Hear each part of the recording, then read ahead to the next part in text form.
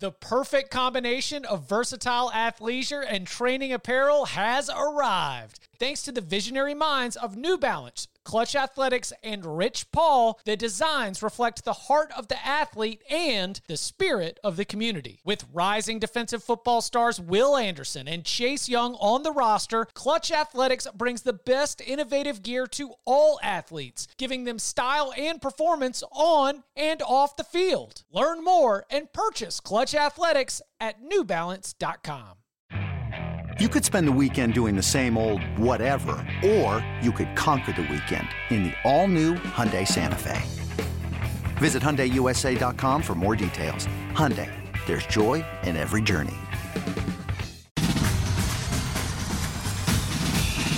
Welcome back to the Cover 3 Podcast with your hosts, Chip Patterson, Tom Fernelli, Danny Cannell, and Bud Elliott.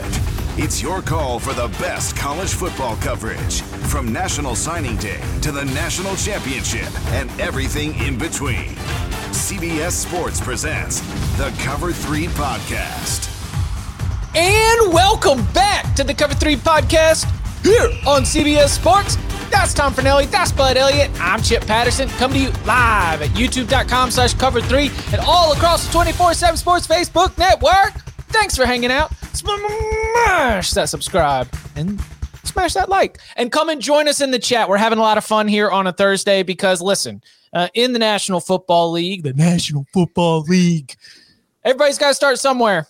And in the Super Bowl, a lot of football fans are going to be tuning in to watch players that we covered throughout their college careers. So why not a Cover 3 unique approach to previewing the Super Bowl? Of course, as we promised in our promo, we will be giving you our Super Bowl locks before we get out of here. But we also wanted to, as all of the country will gather around and take a look at the action on Sunday night, we wanted to give you a heads up at some of the college angles that come in along the way. Real quick, I don't have a ton of news and headlines here, but Bud, I'll throw this to you. The Mike Norvell extension, is that just sort of like, cost of doing business at the time? This is something that's been in the works for a while. Did it come as a surprise, or any reaction that we should have from that? I thought the $8 million AAV is about on market value. The FSU started out really rocky under Norvell. They had COVID, which was an issue. The team has improved every year. They played at like a top 20-ish level if you look at like FPI or SP Plus this year. So I don't think that they were, really flukish, maybe a win lucky, but not much. He also got Memphis to the Cotton Bowl prior, and he also the recruiting is much better. I do think though that it is kind of a signal. I think Florida State's going to spend a lot of money in the coming years, and I think they're going to basically tell the Big Ten, SEC, hey, like, I know you may not want to expand, but we're going to be a property that's too big for you not to try to take a swing. Or if the ACC wants to keep the Noles, pay them a greater share, right? I think they're really probably pretty tired of some of these hanger-on teams that just don't contribute anything in any sport, sucking at the teat and having the same payout, right? They're trying to win stuff, and there's a couple teams in that league that are trying to try to win, and I think about half the league's not even trying anymore. So I do think this is kind of a signal, like, even though the money coming in from the ACC is not big, they're still going to spend in order to level up. What's Florida State won recently? Let me see. They have the second most national. I mean, listen, Bud, that is May talk. Why are you bringing that May talk in? We're supposed to be talking about listen. Oh, we're gonna leave. It's like, oh, Florida State's threatening to leave the ACC. Is it 2012? Is it 2010? Is it 2020? Like, come on, man. You really think that they're trying to shoot a flare in the sky, trying to I do. Yes. Oh man. Well, 100%. I mean, I think that would make sense, because I don't know why you really need to be giving Mike Norvell that big of a raise right now. As far as I knew, nobody was coming after him at the moment. Right. And you look around what jobs really might open, right? Like it's more of rewarding him for job well done. It's $8 million AAV, but I think it'll probably put him at like 12 nationally or 13 nationally. If you factor in some of the other raises, Kiffin got 9. The ranking is 12th or 13th nationally. Right. Yeah. Correct. Kiffin got 9. Heupel got about 9. So Because there was already one deal that was announced before the LSU game. Yes, correct. Yeah, that was kind of a 1-year extension and adjustment because he took a pretty good haircut on COVID. Because that was, I remember that you had pointed it out, I think here on the podcast, and if not, I feel that this is not privileged information, but that there has been support from the important people behind the Mike. Like it before the long winning streak to close this past season, before getting to 10 wins, there was already confidence from people that matter that we are not bailing our resources and our support on Mike Norvell. Like even before this season, it seemed like he had won over the key guys. And so then you delivered the on-field success after getting that support. That's why I said, is it just a cost of doing business? Like you mentioned, rewarding him for what he did. I had not considered that we're trying to, just let people know what's up in Tallahassee in terms of how we're handling things. Yeah, that's fair. All right. That was the only piece of news that popped on my radar. Going to begin with a question. Not exactly like a trivia question, but I'm curious to know if everybody would come on to the same answer. If you have looked, then please omit yourself. But do you know what school is most represented in the Super Bowl? I do not. But if I were to take a guess right off the top of my head, Michigan. It's a good answer. Michigan is tied for second with 4 players on both Super Bowl rosters. Is it? Bud, you get the next guess. We can go back and forth till we land on it? Yeah. All right. 20 hours later. Is it Old Dominion? I'm trying to think about Alabama? Alabama only has 3. The school that is most represented. I know what it is. Twice their number. Oklahoma. Yeah. That is correct. Oklahoma Sooners, the most represented team on the Super Bowl rosters. And look. It is not just a win because of Jalen Hurts. All right. Shouldn't it be 5.5 and then Alabama has 3.5? But Florida, Michigan, and Mississippi State, shout out to Mississippi State Bulldogs, are all tied for second with 4. Oklahoma with 6.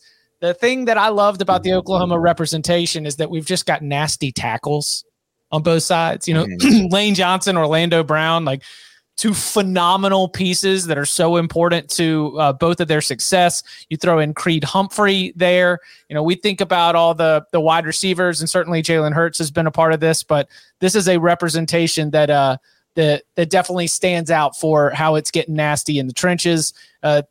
Michigan, as I mentioned, tied for second with 4.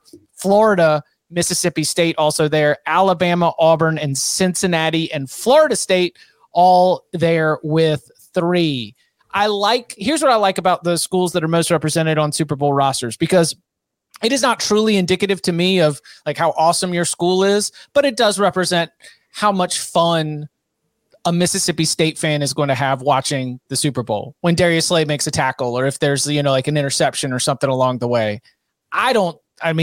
Is that different for y'all? Do you take any major significance in terms of the schools that are most represented beyond the experience for fans watching on Sunday? No. I think it's good recruiting material for the schools. I think it's cool for fans. Like I know that Illinois has 1 player on each team, which is cool as an Illinois fan, but I don't think it really means anything as far as how the schools are doing. But typically, correlation does not necessarily mean causation. You know what I mean? It's also like a 1-year, really small sample, and the results would be far different if we had the 49ers and Bengals. So no, it's no. I'm glad we don't have to do 20 hours of Super Bowl coverage, because if so, we would debate this for 10 minutes on one of these debate shows. But no, I don't think there's anything to it. Also, no disrespect to him, because he played well in the playoff game when he had to come in. But one of the Michigan players is Chad Henne. You know what it's like? So it's a backup quarterback. And then one of the Oklahoma players is the Belldozer, who does do some stuff in the Oklahoma offense, but he's like a second, third string kind of tight end. So you can't put too much stock into where the guys went to college just by the raw numbers. I think for me, it'd be more if you wanted to do it by production by school, maybe then you'd get some information that might be useful. So do you have a gander as to what conference is most represented? Well, I'm going to assume the SEC. It is the SEC. It's got to be like more. Is it double everybody else? It's got to be. SEC with 21, the Big 10 with 16, and then ACC, Big 12 with 11 each. AAC with 10. You got a couple Cincinnati boys in there, so holding up their end of the deal right there. And then Pac-12 with just 9, the lowest of all of the Power 5 conferences here in the mix for ACC, Big 12, and Pac-12 poverty conferences. Can't even afford Super Bowl tickets. You mean the ticket that you get by winning the conference championship? Yes. All right. So if you don't already have it pulled up, I wanted to throw out a couple questions about the rosters here. So what is your favorite position groups in the Super Bowl from a college perspective? Philadelphia offensive line. Philadelphia's offensive line. Yes. Okay, let's get into it. All right. So I just think it's so interesting. So you have two guys that didn't even play offensive line in high school, right? Lane Johnson, the starting tackle for the Eagles, was a freaking quarterback, right? And I know he eats 1 million calories now, but he had to eat like quite a bit. He switched to tight end, and like he just kept growing and growing and growing. And we actually saw this. I think the guy out of Alabama, A&M or Alabama State, got picked up by the Texans 3 or 4 drafts ago. Like 300-pound tackle, was a quarterback in high school. So like that's a really cool, neat story that shows just like high school is not the end of your football career if you are going to keep growing, right? And guys do. I don't know much about their right guard. Jason Kelce, though, Travis Kelce's brother, was a hockey player who played fullback in high school. Then he kept growing a little bit. They kind of used him as like a tight end, and then all of a sudden, boom, he's a center. And his combine times were really, really good. Landon Dickerson was a no doubt 5-star type guy. Kept getting hurt. Transferred to Bama, stayed healthy. Finally, I think he was hurt maybe in the Natty for 1 year, and has always had a lot of talent. He's also an Eagle Scout, which is kind of a cool backstory on him. Legit, no BS. But the most interesting guy is Jordan Mailata. You guys familiar with this dude? Yep. So he was a rugby player or a Aussie rules football. I'm actually not sure about the difference between those two, but I'm assuming they're similar. This guy is a beast. I mean, 6'8", 365 is some pro wrestler type measurements. And I think the Eagles or somebody just saw him and were like, hey, you could make a lot of money playing football. And so they got him, and he didn't really play for like a full year. They kind of had to teach him the game, I guess. And that's pretty cool. So a lot of athleticism on the Eagles line, not a lot of high school experience on the Eagles line. One thing I love about Dickerson real quick, I'm not going to drop my pick right now, but I remember he got hurt. You're right, at the end of the season. And then at the Alabama Pro Day, he was doing cartwheels in the background of interviews because he couldn't work out. He likes attention for sure. How's Landon's knee? Oh, there he goes on the line. Incredible athleticism. Love to see the big boy be able to go and give himself a nice little gymnastics routine in the background, but always made me chuckle. All right, sorry, Tom. I'll get to my position group in a second, but one thing Bud was talking about Jason Kelce, and it kind of made me just struck something in my head about what you were asking the previous question, Chip, about if there's like anything to take away from the colleges that have players in the game compared to what it means for, the program and that stuff. Jason Kelce played at Cincinnati for 3 years, was a center, helped Brian Kelly get the Notre Dame job. Travis Kelce then came in. They crossed 1 year together, but Travis Kelce's career was under Butch Jones. He played very well with the Bearcats, helped Butch Jones get the Tennessee job. Kansas City safety Brian Cook, rookie, Cincinnati, helped Luke Fickell get the Wisconsin job. So if you have enough players from a smaller school going to the NFL and playing for the Super Bowl, you as a coach will move to a Power 5 program. There we go. That's the correlation we were looking for. My favorite position group in this game, it's the Philadelphia defensive line. just if we kind of talked about it a little before the show started, but I'm just going to go naming some names here. I'm going to be very familiar to our listeners for the most part. You got Derek Barnett from Tennessee, Brandon Graham, who's in his 13th season out of Michigan, Teron Jackson, maybe some guys aren't familiar with, but he's been on those coastal teams the last few years that were doing really well in the Sun Belt. You got Matt Leo, a second-year player out of Iowa State. Robert Quinn, Chip, your boy, North Carolina. He probably took some of them same paper classes with you. Yep. Bud, Janarius Robinson from Florida State. Josh Sweat from Florida State at defensive end. Pretty good set of defensive ends, but it's not until you get to the defensive tackles where you start getting the Josh Sweats.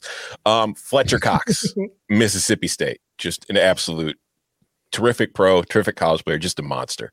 Jordan Davis, a monster at Georgia. Rookie season, hasn't played as much this year despite being a first-round pick because there is so much depth on this Philadelphia defensive line that it's like he hasn't really left Georgia. Other defensive tackles include Javon Hargrave, who you probably didn't know at South Carolina State, but he's been a pretty good player in the NFL. Linval Joseph out of ECU. He's been in the league for like 14 years. Some guy named Ndamukong Suh. Maybe you remember him. A lot of people thought he should have won the Heisman.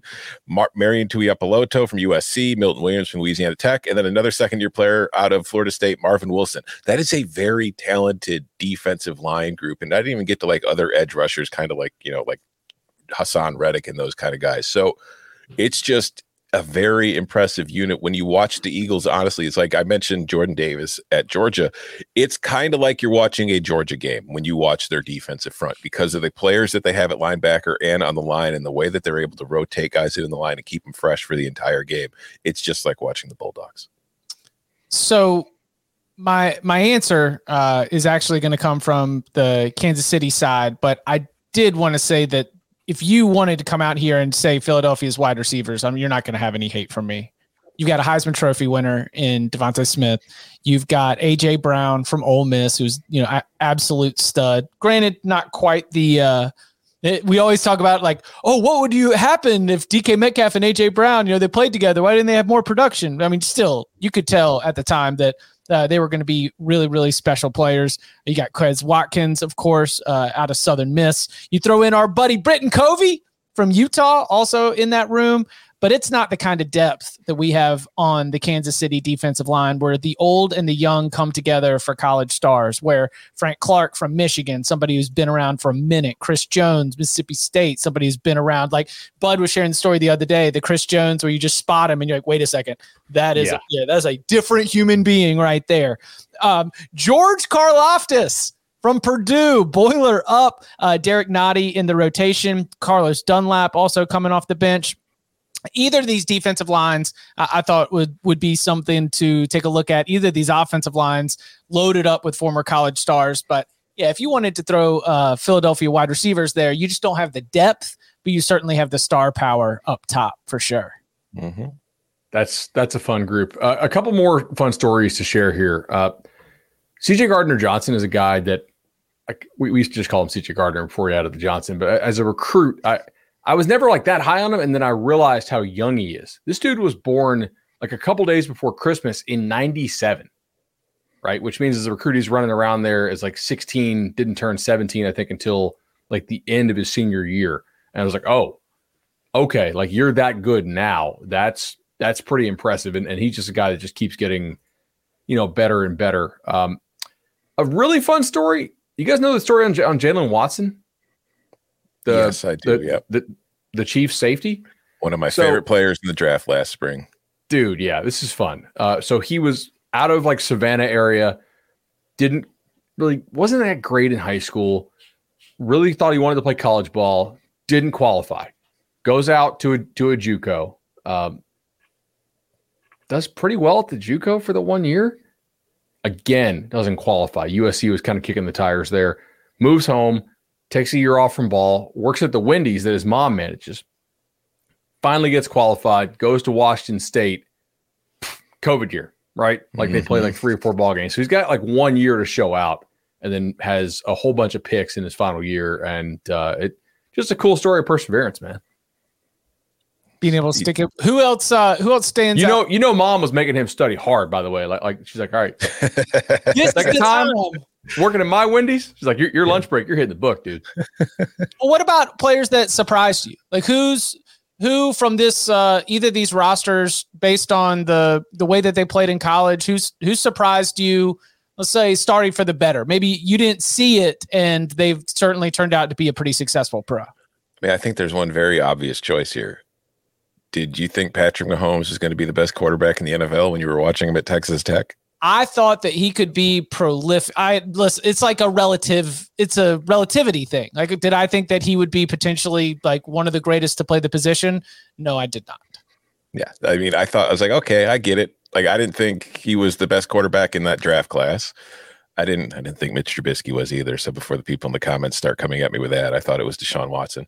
But it's Mahomes. I think you have to say he's exceeded everybody's expectations because he was a good player at Texas Tech. But there was also still at the time, like a ton of quarterbacks were playing in that system, and a ton of quarterbacks were putting up incredible numbers in that system. And then they would go to the NFL, and there just really was no pro future for him. Now, the obvious difference was a lot of like the previous Texas Tech quarterbacks did not have the arm that Patrick Mahomes had. So that was the one thing that kind of, raised his floor quite a bit. But I did not think Patrick Mahomes was going to be anything near what he is today. And another player also on the Chiefs who'll be a free agent this offseason, and is a guy that I thought was good coming out of college, but I didn't think he was like a first round pick. I thought he was kind of limited. I didn't think he'd be that great. Like, he'll be a solid NFL player, but nothing special, but he's turned out to be pretty good. Orlando Brown Jr. Yes. Who has I think gotten better in the NFL than he was at Oklahoma. And now I've completely done a 180 where it's like, I hope the Bears throw a ton of money at him this offseason, use that cap space they have to just throw him at left tackle from now on.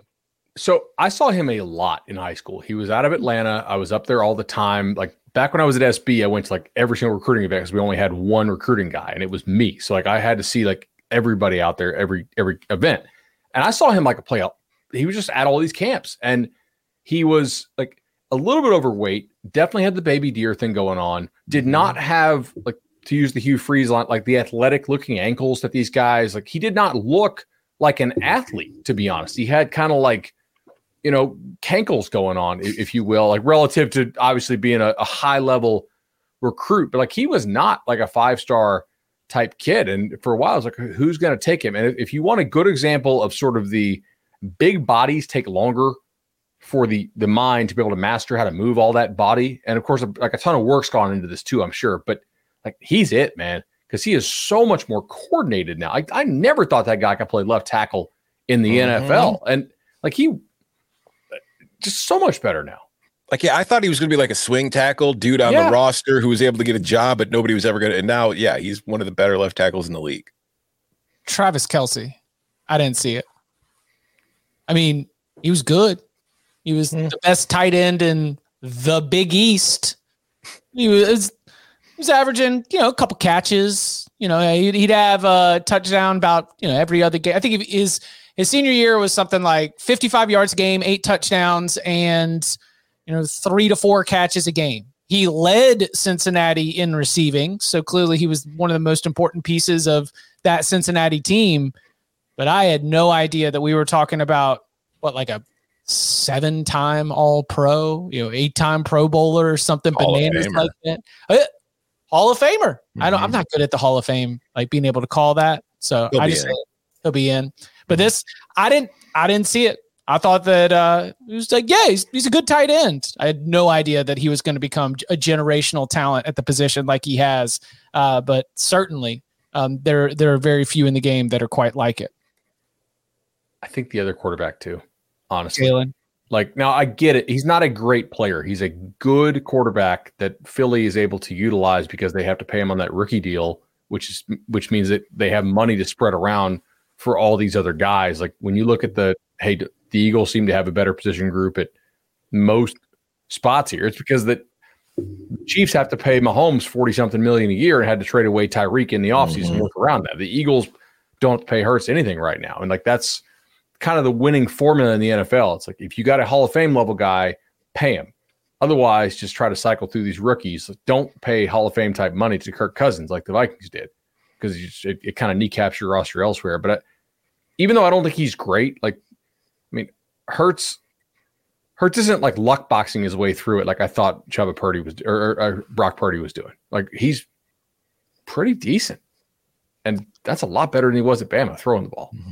Yeah, without a doubt. But he threw the ball effectively at Oklahoma. Yeah.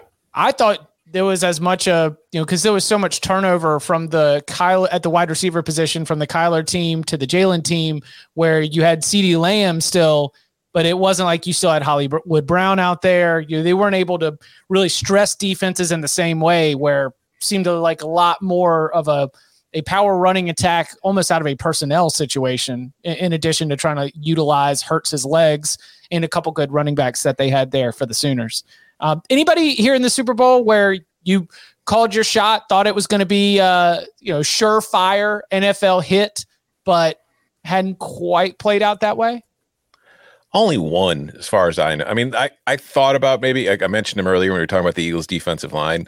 Derek Barnett's been hurt this year, so it's really hard to judge him on that. But I thought he was going to be very good. He hasn't been a superstar. He's just been like a solid NFL player. But the one guy in this game I thought was going to be a good NFL player, and I thought was a perfect fit for the team that drafted him, Clyde Edwards-Helaire. And he just has not really done, he hasn't been, I mean, he's fine. The Chiefs never really rely on their running backs to begin with that much, but I just thought in an Andy Reid offense, thinking back to some of the running backs he's had, I looked at Clyde and I said, man, that dude is perfect for Andy Reid. He's going to have such a good career with the Chiefs, and it just hasn't happened. That's my answer. Also, I mean, it was when I was trying to come up with all the different ways to attack this, and I don't want to like dwell for a whole 8-minute monetized segment on why Clyde Edwards-Helaire has busted compared to my expectations after being a late first-round pick, coming off one of the greatest seasons that we've seen in the modern college football era. But like you said, Tom, I was like, he can catch passes out of the backfield. He can be dynamic in an offense that's going to try to spread you out and create space. His yards after the catch was tremendous. He diced up Alabama in one of the most important wins of that LSU campaign. And I think that to have him fall so far out of the rotation is a surprise. A disappointment because I just root for some of these players that we cover, but a surprise for sure. Not something that I saw coming.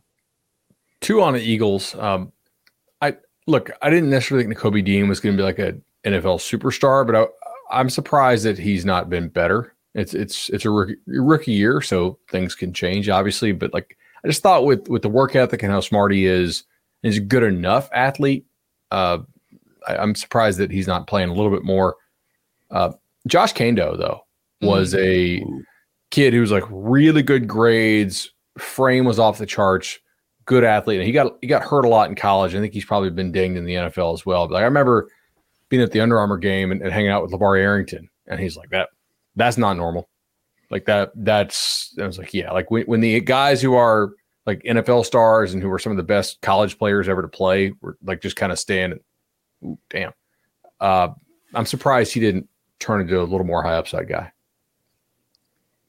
Coming up on the other side, the definitive answer all college football fans want to know. We are the authority. Who gets to claim Jalen Hurts? Next. Robert Half research indicates 9 out of 10 hiring managers are having difficulty hiring. If you have open roles, chances are you're feeling this too. That's why you need Robert Half. Our specialized recruiting professionals engage with our proprietary AI to connect businesses of all sizes with highly skilled talent in finance and accounting, technology, marketing and creative, legal, and administrative and customer support. At Robert Half, we know talent. Visit roberthalf.com today. This episode is brought to you by Progressive Insurance. Whether you love true crime or comedy, celebrity interviews or news, you call the shots on what's in your podcast queue. And guess what? Now you can call them on your auto insurance too with the Name Your Price tool from Progressive. It works just the way it sounds. You tell Progressive how much you want to pay for car insurance, and they'll show you coverage options that fit your budget. Get your quote today at Progressive.com to join the over 28 million drivers who trust Progressive. Progressive Casualty Insurance Company and Affiliates. Price and coverage match limited by state law. Jalen Hurts. Jalen Alexander Hurts was the SEC Offensive Player of the Year in 2016. He was the Big 12 newcomer of the year in 2019. He led each Alabama and Oklahoma to the college football playoff. He notably did not finish the national championship game at the end of the 2017 season, with Tua Tagovailoa coming in and leading Alabama back from a 13-0 halftime deficit. When he got to the college football playoff with Oklahoma, he ran up against the 2019 LSU team that we just mentioned. Joe Burrow had 8 touchdowns in that game. That game was over by midway through the second quarter because Justin Jefferson and Jamar Chase just were not going to be stopped by Oklahoma's defense. So who gets to claim Jalen Hurts? Alabama. I'll be honest, like Jalen Hurts played at Oklahoma for a year, had a very good season at Oklahoma for a year playing his offense. Think of Jalen Hurts' big moments as a college football player. Alabama uniform. Like, I mean, he played 3 seasons with the Tide. It's not like it was like he played 14 games for Alabama. He played 15 games for Alabama as a freshman. Then he added 27 more on top of it. So for me, he's an Alabama player. I mean, I think the honest answer is he's both, but is it in the NFL where the rule is like where you graduated from or the last school you're at, that's just the one that you get? Like Russell Wilson gets listed as being from Wisconsin, but he played far more games at NC State. So I don't know. For me, I think it's just which one do you remember the most? Like Russell Wilson played at Wisconsin for a shorter amount of time, but he played in more big games at Wisconsin than he did at NC State. I feel the same way about Jalen Hurts. I was going to go Oklahoma on this, actually. Like, they benched Jalen Hurts. There are a lot of games where like Bama didn't think Jalen Hurts was good. They wouldn't let him throw the ball, right? And like maybe they were just wrong on that because Oklahoma got a lot out of him almost immediately. Like Bama didn't believe in him, right? And they won oftentimes in spite of his arm. Like they used his legs effectively and the threat of his legs to scheme some stuff. But I was kind of going to go Oklahoma here. I mean, he benched him in the national title game. Okay, it was the right call. Got to the national title game. Well, what about the year before? Because this is an interesting conversation. He lost in the national championship game, but did Jalen Hurts do enough to win the national championship game? And the national championship game that I'm talking about is Clemson, Alabama at the end of the 2016 season. This would be in Raymond James Stadium, the Tampa. Yeah, this is Jalen Hurts as a freshman. He is, as I mentioned, the SEC Offensive Player of the Year as a freshman, the best offensive player in the entire conference as a freshman. And they got out to a big lead in that game, and it looked like it was about to be a blowout. It looked like this was all the hype of a rematch from what we had seen the year before, the 45-40 game, the classic shootout back and forth. It looked like Bo Scarborough, Jalen Hurts, and the Tide were just going to roll through. And then Deshaun Watson, with a lot of help from Mike Williams, I believe, leads the Tigers back into that game. Deshaun Watson finishes with the game-winning touchdown pass to Hunter Renfrow. The next season is Jalen Hurts as the starter again as a sophomore, gets benched in the title game, as you mentioned. His third season at Alabama, he is not the starter at all. He has no starts in that season. He is the backup to Tua Tagovailoa in the 2018 season, one that also ends. But he did start plenty of games that year because Tua got hurt.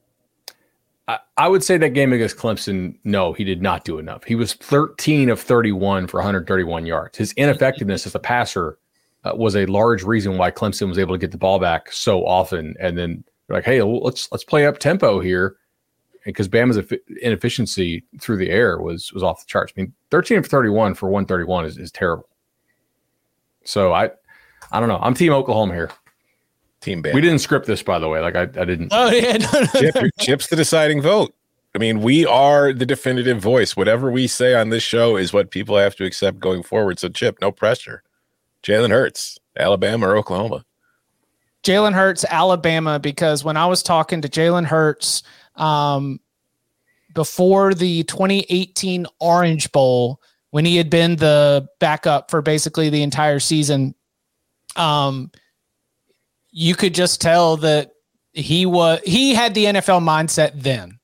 everything like in that moment was like, I'm still going to go to the NFL. Like I'm still going to be able to go and accomplish, all of these things. He had such clear vision, even as he was not the starting quarterback at Alabama, that the player that even though the production changed at Oklahoma, I think that he had sort of laid out his plot and his plan for what he was going to do there with the Crimson Tide, probably with some of the guidance of Nick Saban. So I'm going Alabama here. Hilarious side story, by the way, of Saban. Like, have you seen this? Loxley apparently is ticked off about this. About Saban told Hurts to go to Oklahoma because that's the best. Like, that's the best place for you to get developed as a passer. When Loxley was already taking the Maryland job. I love college football drama, man. This is stuff you don't get in the NFL. So Loxley thought he was going to be able to get Hurts. I'd forgotten that. Mm-hmm. It was the right choice. Yeah, I mean, it was good. 100%. Yeah. Sorry, Mike. I put the player ahead of the coach. Yeah, let me give I'm gonna say Alabama gets to claim him, but Tom, you're right. Oklahoma on a lot of the on all the official name card stuff, it's Oklahoma. So we'll see. Does he get to introduce himself in this one, or what does he say when he's in the Sunday Night Football? Because what Russell Wilson does. Oh, pack of Badgers. Oh, Russell Wilson, a pack of Badgers. Oh, that is so Russell Wilson corny answer, though. Yeah, I know. So do you guys love Pitt star Jordan Addison? And yes, 100%. Man, he won the Pitt Jordan Addison. Yeah, he won the Biletnikoff. Won the Biletnikoff with Pitt. That is Pitt star Jordan Addison. What did he win at USC? What about Joe Burrow? Ohio Buckeye Burrow won the Heisman Trophy at LSU. How many games did he start at Ohio State? None. Won the Heisman. Where was your most? Bo Nix, Oregon. Bo Nix, Auburn. Got one more year to find out. One more year to find out. Yeah. I'm going to say wherever your peak was, and you could argue that Jalen Hurts peaked at Oklahoma. He's a much better player for Oklahoma than he was for Bama. Not in terms of accolades. He won a national title at Alabama. Yeah, but that's a team award. They played around. What's the quarterback? What is football? It's a team sport. The quarterback is the leader of the team.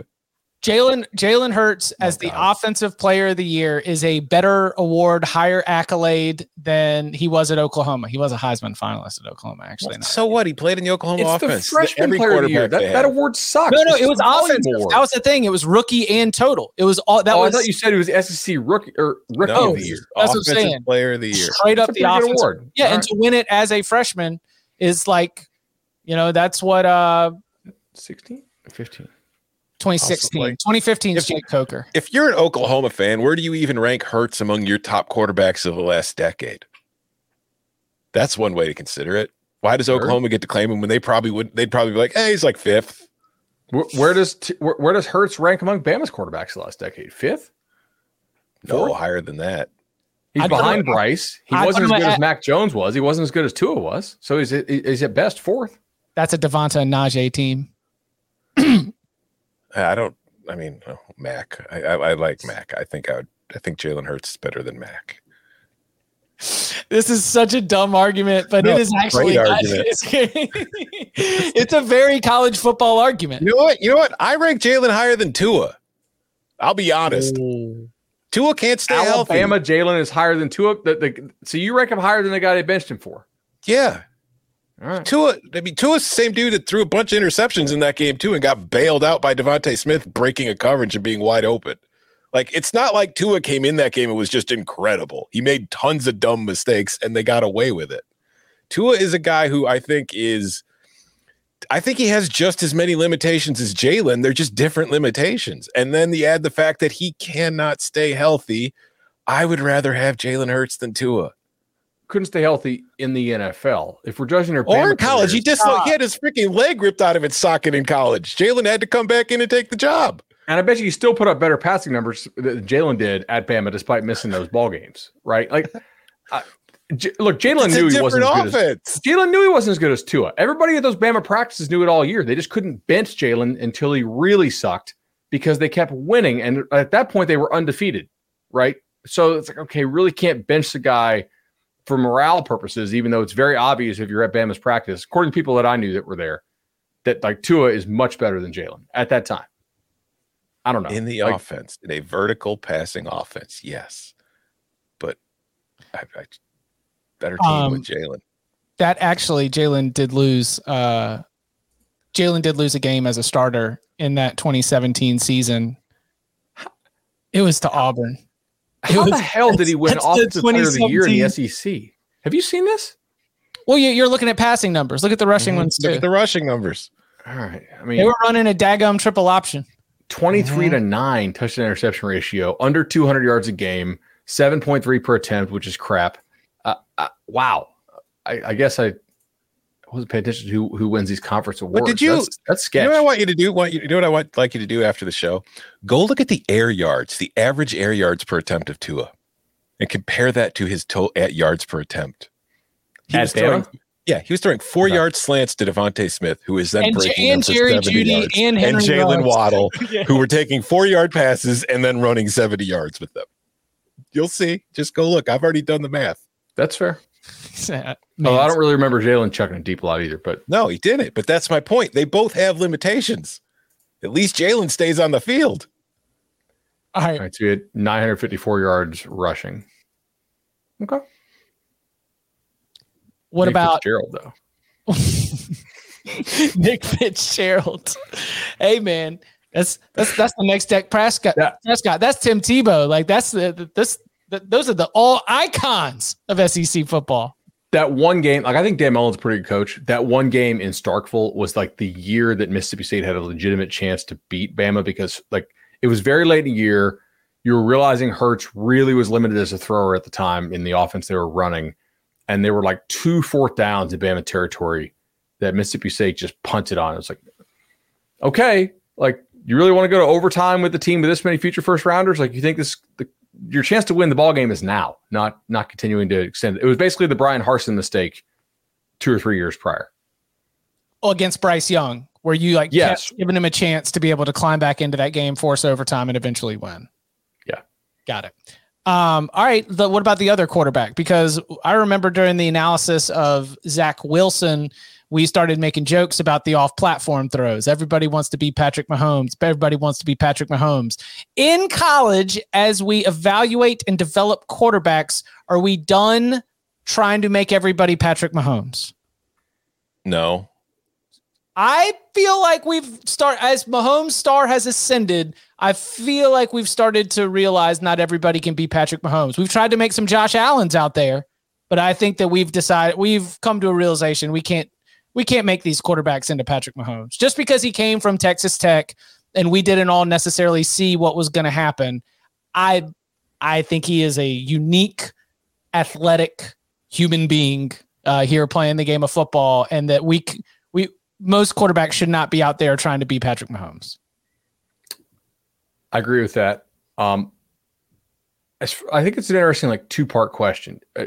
There are some guys talent-wise that probably could be close and do things, but I think his instincts are different than most quarterbacks. Like the combination, that's why he might go down as the best quarterback of all time if he's able to be healthy. I do want to take people back, though. He was drafted in what year? 18? 17. So at the time, the NFL had done a horrible job, just terrible, of adapting to quarterbacks who played in the air raid offense. And it started with Tim Couch coming out of Kentucky, right? They would not change what they run to fit your skill set coming out of the air raid. And so the air raid was not prepping guys for the NFL at all. Like all the Leach dudes had flopped. Everybody off that air raid tree had really flopped. Goff was pre-Mahomes, right? Yeah. The year and he was before, all I'm pretty sure. Yeah. And so there was a lot of skepticism about, can you come out of this offense and be good in the NFL? And Mahomes has been good enough to overcome it, right? Now, a lot of guys still, Case Keenum, Kyle Allen, Goff, Kyler Murray came out of kind of a modified version of it. And I guess he's good quarterback in the NFL. He's not amazing, but he's good. He got a big deal. Now I think we are much more open to evaluating the player's skill set, and the NFL teams are willing to adapt what they do to the player. The only one that we really haven't seen anybody come out of and do well is the sort of Baylor Brile stuff that the veer and shoot as they're trying to rebrand it, like Tennessee runs. But Nico might change that game. What was the funniest part is, because you're 100% right, NFL teams were having difficulty like figuring out air raid quarterbacks and putting them in their systems. But while they were doing that, there were 2 quarterbacks in the NFL running an air raid offense and running it very effectively. And their names were Tom Brady and Aaron Rodgers. And everybody was still saying, well, the air raid can't work in the NFL. You need, it's like, oh, it can't. Okay, cool. Well, the guy who keeps winning the Super Bowl's running it. So I think we're done trying. There is a good point that from Isaac in the chat that we still are trying to call players the next Michael Jordan, the next LeBron, the next whatever, but we're probably still going to do it. But I think that in terms of the way that we evaluate these quarterbacks, I think that we're no longer going to be able to say that someone's going to be the next Patrick Mahomes, because this is a one-of-one kind of scenario that we have. You mentioned the air raid offense, the offense he came out of. His former college quarterback is out of work right now. Is he still in Thailand? I do not know. But Cliff Kingsbury does not have a coaching job right now. So as we talk about Patrick Mahomes and his time at Texas Tech, I am wondering, do you think that we will see Cliff Kingsbury back in college football? No. I think Cliff's going to get an NFL OC job for a defensive-minded head coach. And then he's going to try to see if he can turn that into another head coaching job. I don't think this is a man who immediately announced after getting fired by the Cardinals and getting his giant buyout, said, I'm buying a one-way ticket to Thailand. It doesn't strike me as the kind of guy who wants to come back to college and do everything that a college coach has to do, especially with the buyout he's getting from the Cardinals. The dude can do whatever the hell he wants now for the rest of his life. If he wants to keep coaching, I'm going to bet it'll be at the pro level. He should just do TV. The guy's extremely good looking. He's famous. Like, do TV. Don't waste yourself or like with all the coaching hours. I don't know. I don't know enough about what his reputation is within the NFL to say he'll be able to get a comparable NFL job. I'm sure he could get some kind of college job, but he wasn't actually good at Texas Tech. And if you account for like the easy mode that should have been, or maybe was, offensively, of having like maybe the best, most talented quarterback in NFL history on your team for multiple years, the record at Texas Tech for Kingsbury actually looks worse because of who you had and what you failed to accomplish. So he may not be a good coach. I'm not sure. I think his offense is fine. I think Texas Tech defense is what doomed that program more than anything, because they're never really able to recruit that side of the ball well enough. But I also think having Kyler at QB probably doomed him a bit in the NFL too. I mean, I like Kyler. Kyler's fun, but as fun as he is, I still think that there's always going to be limitation on a 5'10" quarterback if we're lucky. I heard some sports talk radio that NFL head coaches don't want to take the Arizona job because you have to have Kyler as your quarterback. Mm-hmm. Have they filled that job yet? I don't know. I don't believe so. I would take it though. I'll make it. I'll take it. Yeah, I'll figure it out. Me and Kyler will play some Call of Duty. We'll find some common ground, and we'll get this thing cooking. All right, we promised it. Super Bowl time. We do this Thursdays, 11 a.m. Eastern time, all through the season. It's one of the biggest football games of the year. Gentlemen, are y'all ready to lock it up? Let's go. Since 2005, the under in games between service academies is 40-9-1. Give me an over in this one as well. A little 2-for-1 special. I was in Sicko last week. Y'all were watching videos. I was live betting the hell out of ULN Kentucky. My blue plate special 5-star locks are coming. 5-star master lock. Lock it up. These locks. I'm living and dying every point, every cover.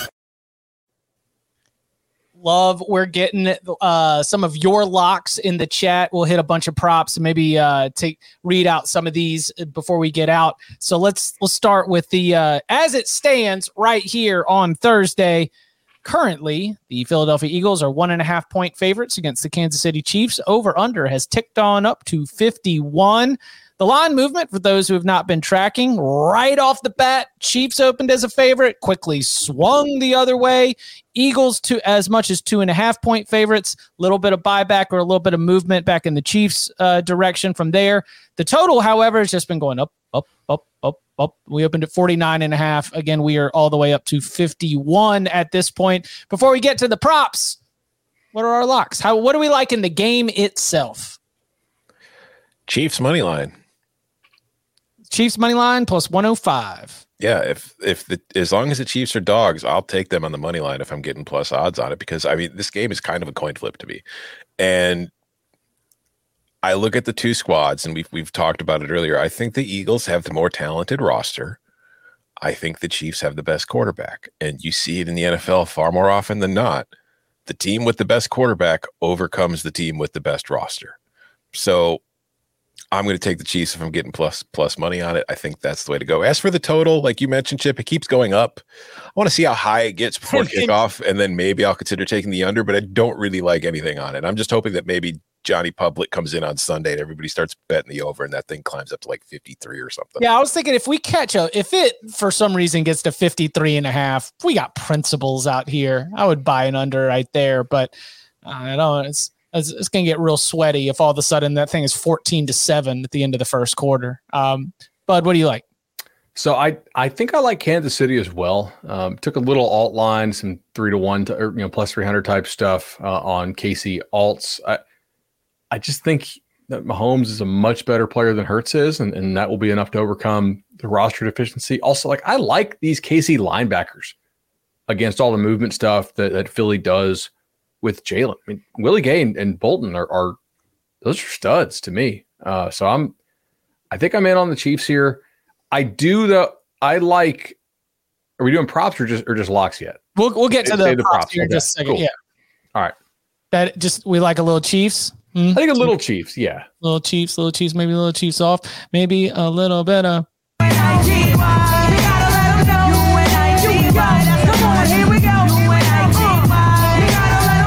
Yeah, come on, man. We're not. I'm going to bet against Patrick Mahomes. Are you kidding me? No way. That man had one leg, and he was like, "No, we ain't losing." I mean, no, listen. No, we're not betting against Patrick Mahomes. We're taking Patrick Mahomes money line plus the 1.5. I love the idea of going alt line on this thing. You know, if there's any. I saw somebody mention earlier that they had a Kansas City future that they were asking if they should hedge out or ride out on. Well, how would you do a Eagles money line hedge there? How would you play the hedge? I mean, my first rule would be how much money is it for? If it's like serious money that like will affect your daily whatever, then hedge. If it's just like a small bet that you're just doing for fun, don't hedge. Who cares? Yeah, there are hedge calculators you can figure out where you're like, hey, like what's my bankroll? How much did I bet on this? I guess give them free plug. It's not really a competing product. Rufus at Unabated actually has this. So I think it's one of their free tools. So just plug it in, figure out like, what do you want your bankroll to actually be, assuming you actually have a bankroll type thing. Otherwise, I don't hedge a lot, man. I would let it ride. Like when I hedged TCU for a Big 12 title game, when I bet Kansas State, it was I thought Kansas State was a better football team and was going to win the game. You just had value because in August you'd been able to jump on 22-1, 28-1, something like that. I think we got that 28. So there were some 26s. It was solid. Oh man, that was a great moment in the group chat. Well, I mean, in this show, well, I said on the show, yeah, on the Big 12 win totals episode that I believe is when you first dropped it. So I think we tipped the group chat before we went live and was like, hey, if I'm like, let's get this before, yeah. Mm-hmm. Bub coming through for all the people out there. Did you see that yesterday, Bud? One of the questions called you Bub. Yeah, we were taking some live audience questions, and a typo may have created a new nickname for you. Why do Chip and Bub hate the Pac-12 so much? I was trying to like engage in the chat, right? And then I had to jump out a little bit because I was getting explained like what exactly what a vasectomy actually entails, and I was like, oh shoot, this is kind of scary. So I tried to schedule doctor appointments for the off season, and that was So you went in yesterday as Bud and you came out as Bub. That's really what. Oh man! All right, what about some props? What are any props that we like? I've got quite a few. Should I just go rapid fire? Yeah. Miles Sanders over 57.5 rushing. I got it earlier when it was at 53.5. I still take it at 57. We're just having fun here. The Chiefs' run defense is probably its weak spot, and I do think Philly's going to try to run the ball pretty often. Anytime touchdowns, Travis Kelce minus 127. He's going to catch a touchdown. Travis Kelce over 7.5 receptions at plus 105. Travis Kelce 10-1 to be Super Bowl MVP. I like a lot of Travis Kelce in this game. I think it'll be a decent matchup for him. I've also got a long shot play because, sometimes crazy stuff happens. And this is a guy that the Chiefs got during the season who I figured Andy Reid would cook up some ways to use. And he hasn't done a ton with him, but we saw some flashes of it during the playoffs. At 150-1 to win the MVP, Kadarius Toney. Apparently he is, quote, running around like crazy right now. So because we were worried about his health, right? Mm-hmm. Yeah. I think he'll be okay. Bud, what do you like? All right. So I hate this turf that they use in Phoenix. I just think the field really sucks. We saw it in the Michigan TCU game. We saw Kansas City's kicker get hurt on the opening kickoff of the season on this turf. I think guys slip down on this turf quite a bit. We talked about this for the Fiesta Bowl preview. And guys that are really quick that I think do a lot of stop-start stuff well, Devontae Smith. So I'm going to go Devontae Smith over 23.5 longest reception. I bet you he gets loose. I've taken a little bit of Eagles' longest pass play at 34.5. So I think a little overs there. I could see Boston Scott touchdown, maybe. I want to bet Kansas City longest touchdown under the 1.5 because Eagles, they don't blitz quite as much. They can do a little more of the kind of sag. Whereas I think Kansas City will come after Mahomes. Kansas City will come after Hurts quite a bit. Like they seem to play better when they just go after you this year. So those are kind of my main ones. I like the Kadarius Toney 150-1 shot. That's pretty solid. I wish they put up the national anthem stuff more widely, but that dumbass last year had to tweet it out. And like before they even money. That was a real cash cow for many years. Mm-hmm. Like the word would get around, and that was annoying. And now you messing with our money, man. Anytime my wife ordered a new couch, is getting delivered in like 2 minutes, and now I was planning to pay for that with the national anthem time, and now I can't even do that. My favorite prop for the Super Bowl is very much powered by college mindset. And it is I think we still have plus value on this, but it is a anytime touchdown from Devonta Smith. Because have you seen that man in championship games? Yeah. He caught a game-winning touchdown against Alabama. And you know what he did against Ohio State? 215 yards and 3 touchdowns. That dude just shows up. I know that there is no math behind that. That is all just principles and vibes. But we have a championship on the line, and Smith is not going to cower in the moment. Anytime touchdown plus value, Devonta Smith. Let's go. Also, extremely unrelatable food take, right? Did you see when he was asked about, like, do you like Philly cheesesteaks? What are you eating when you're watching the ball game? And he's like, no, I don't eat Philly cheesesteaks. And they're like, so what do you eat in a ball game? He's like, oh, I just go get hibachi, man. Like, what? Like, you're just kicking back. And like the guy's like, you're kicking back on the couch watching the game. What are you eating? He's like, hibachi. Like I need more info. Do you have like a personal chef at home? It's just like whipping up hibachi, or are we door dashing hibachi? What or are you just going to get it? I don't know. I don't dislike hibachi, but and I don't want to pass judgment. But here's what I think. Because where's he from in Louisiana? It's not it's not New Orleans or Baton Rouge. It's not the city, yeah. I think that man is, and again, I don't want to pass judgment because I do not know what the hibachi game is in some of these, like cities, towns, and areas. It's from Monroe. But I would guess that he has gotten to experience. I would guess that high quality hibachi is probably a newer addition to the rotation. Is that like fair? a 26-year-old dude with millions of dollars, and you're like, I'm gonna eat hibachi every day. Yeah, he's like, this is incredible. He went on like a recruiting trip somewhere that was like got hibachi, and at that point he was like, this is the greatest food I have ever had. This is all I'm ever going to eat again. So he went to Amite, right, which is northeast of Baton Rouge. Yeah. Like closer to like Alabama, Mississippi area.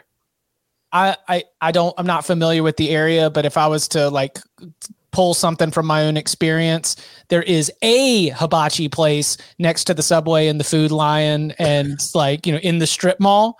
Yep. But I don't know if that is the hibachi place that is going to really rock your world and change your life. Could be. Don't sleep on some of those places. But it's always fun to be able to check out. Any other props that we like right here? I think I'm going to bet the plus 100 that I'm going to have a good time. Oh, my God. I think I'll bet 2-point conversion. That at some point? Yeah. Both of these. Well, there was that.